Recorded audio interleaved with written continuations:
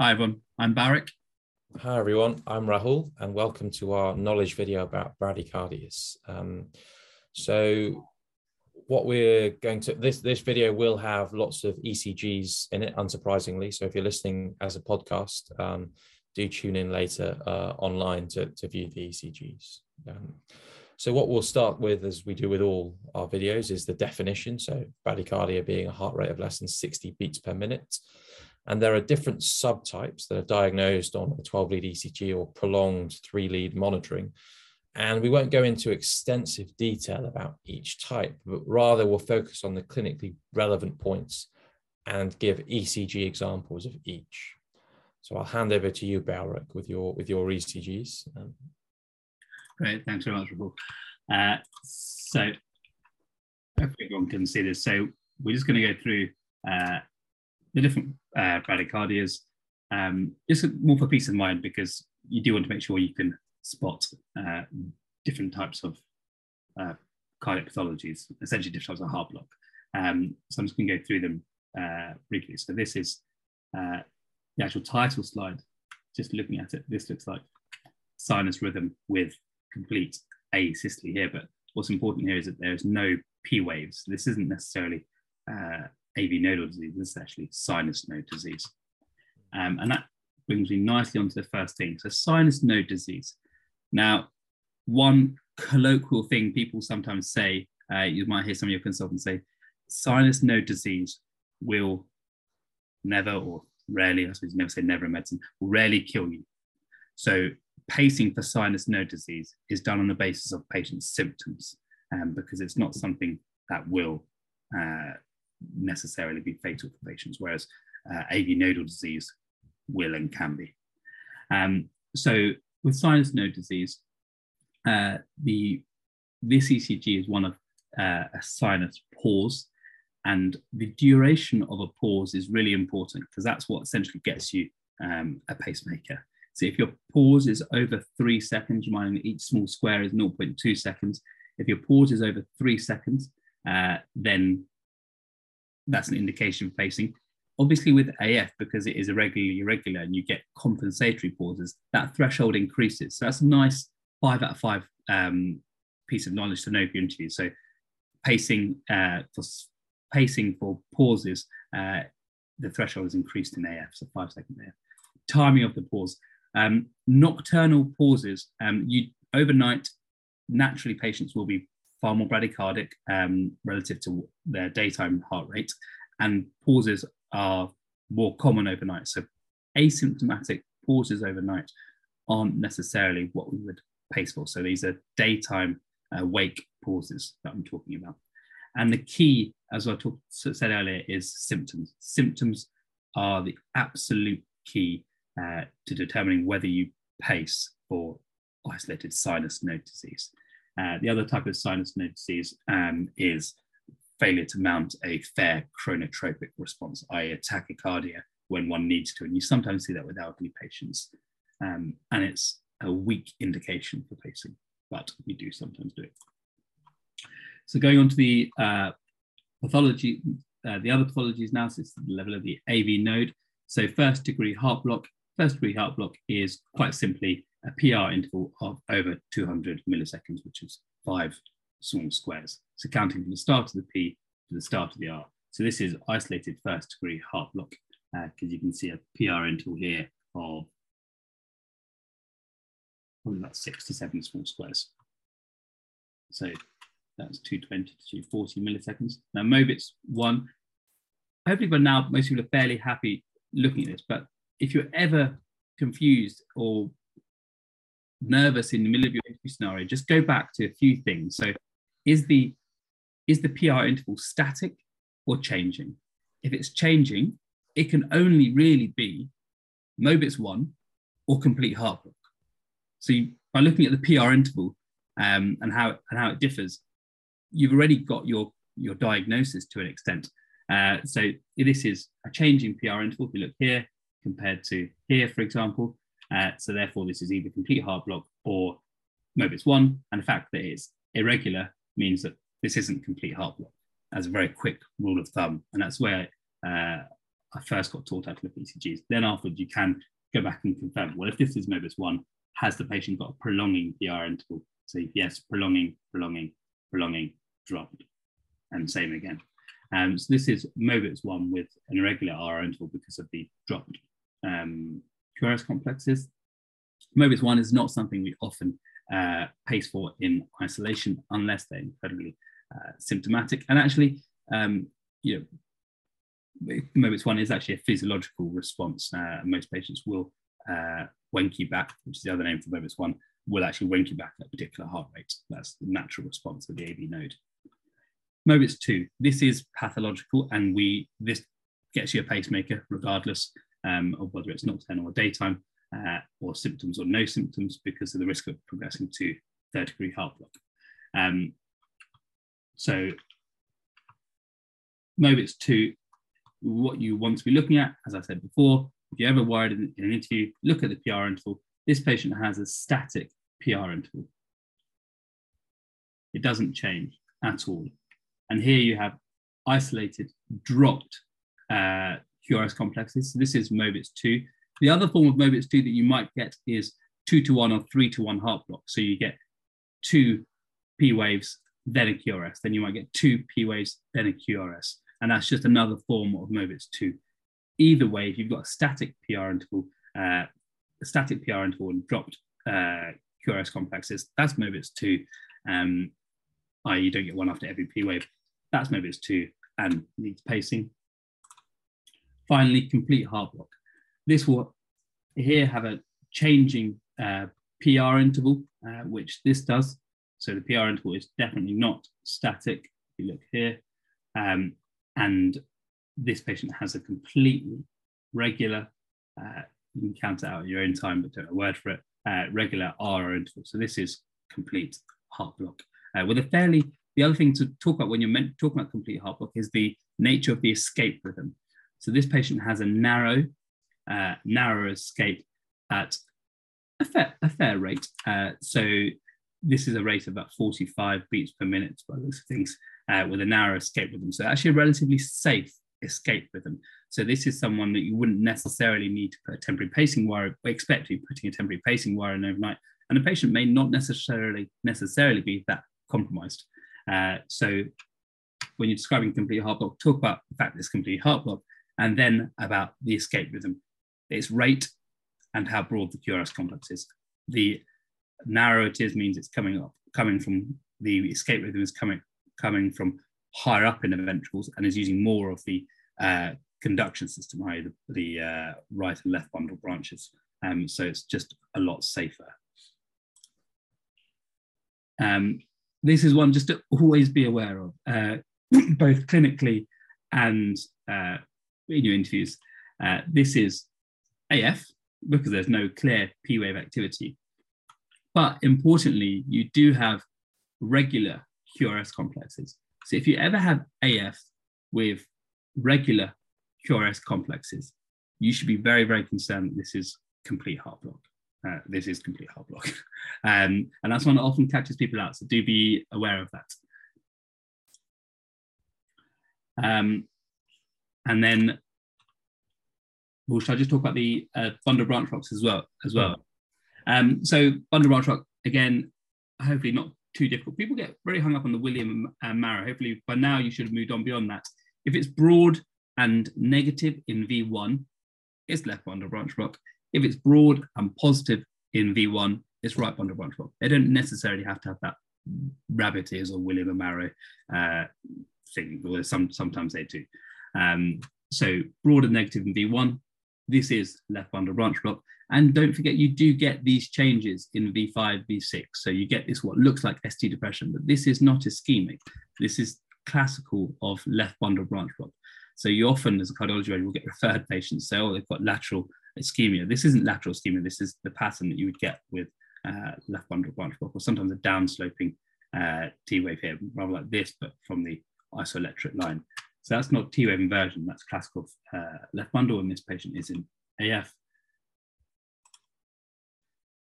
And this is the converse, so right bundle, it's just the opposite. So it's broad and positive in actually this is right bundle, but isn't, because it's got a classical pattern, but it actually isn't hugely positive in V1. The reason it's right bundle is because that it's actually also the opposite of the T wave pattern that you see in left bundle. So in left bundle, you see this T wave inversion in V5, V6, and here you see it in V1 and V2. So this is that's another clue for this being classical right bundle.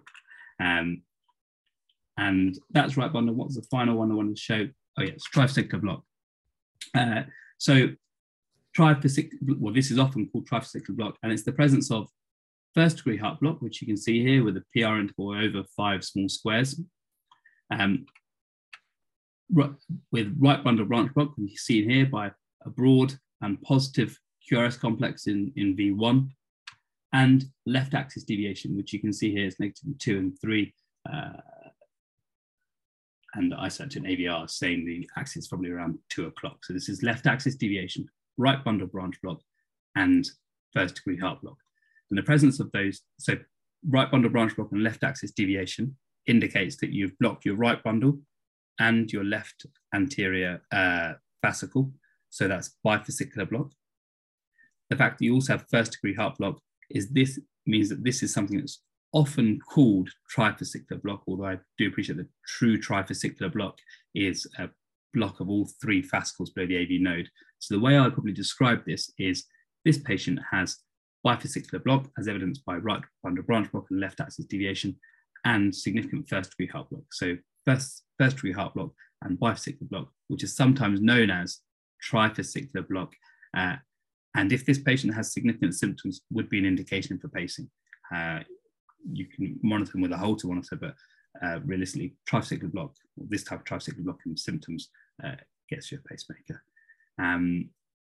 So yeah, those are just a rundown of some ECGs and when you would pace in these scenarios. Back to you, Rahul. Fantastic, thank you. And yeah, I think that last point's an interesting one. It's that trifascicular block being a bit of a misnomer in terms of how it's used in medicine. And I guess the point for the interview being, don't overcomplicate it. And as Bradycardias says, just describe the ECG and you can't go wrong, whatever happens. So next, we'll talk about the acute treatments of bradycardias. And this is certainly a scenario that could come up in the interview. And what I'd advise is that just looking at the ALS algorithm and putting it to memory. Now, when describing your approach to this, with any significant arrhythmia, typically the best thing to do is actually to say that you'd assess the patient in an ABCD format, looking for evidence essentially of shock, syncope, ischemia, or heart failure, which would risk stratify how quickly you need to act.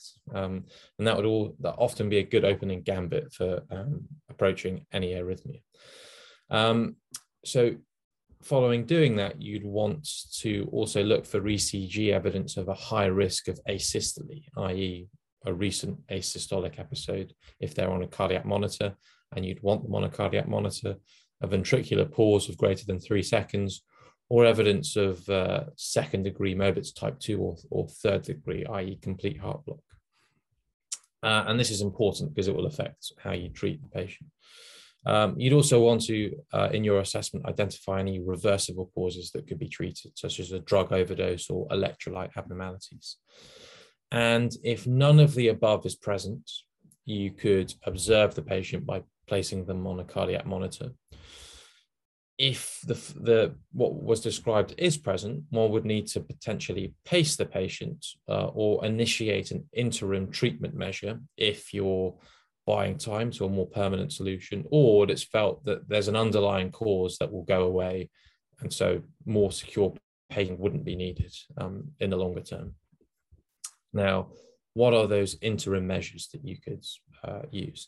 So atropine being the first one, at a 500 microgram dose repeated to a maximum of 3 milligrams, a muscarinic antagonist that acts against the parasympathetic nervous system. And just to note, it has a half-life of between 2 to 5 hours, and so that will affect when you would need to think about, or how long, your treatment would last for, when you need to think about further treatments. Further treatments could also include an isopranolone or an adrenaline infusion. And then the next step could be temporary pacing, which could be via the transvenous route or transcutaneous route. And we'll talk a bit about the practicalities of both. Just to note, for transvenous pacing, this is essentially a pacing wire inserted into the RV to allow ventricular pacing via a venous catheter, typically via the femoral vein. Now, transcutaneous pacing, it may be that you'd have to logistically describe how you go about doing it. So an awareness of that is useful. So how would you do it? You'd have the defibrillation pads on and monitoring electrodes as well, a 3-lead monitor onto the defibrillation machine.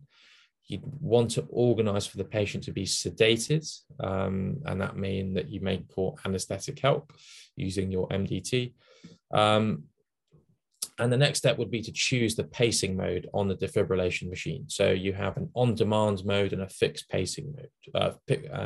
And the on-demand mode basically paces when no QRS complex is detected. But the issue with that is that sometimes movement artifacts can look like a QRS and then no pacing occurs. So the safer one typically is the fixed pacing rate. You then would select the pacing rate. So for example, 60 beats per minute. And once you've selected that rate to pace, you would increase the current that's delivered and to observe pacing spikes, and then look for capture QRS complexes. And typically, in terms of the current that you need, typically people need around 50 to 100 milliamps of energy.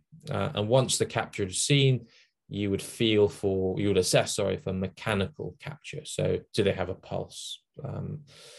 And it may be that you come across a scenario where you don't see any capture on the maximum settings. And then what do you think then?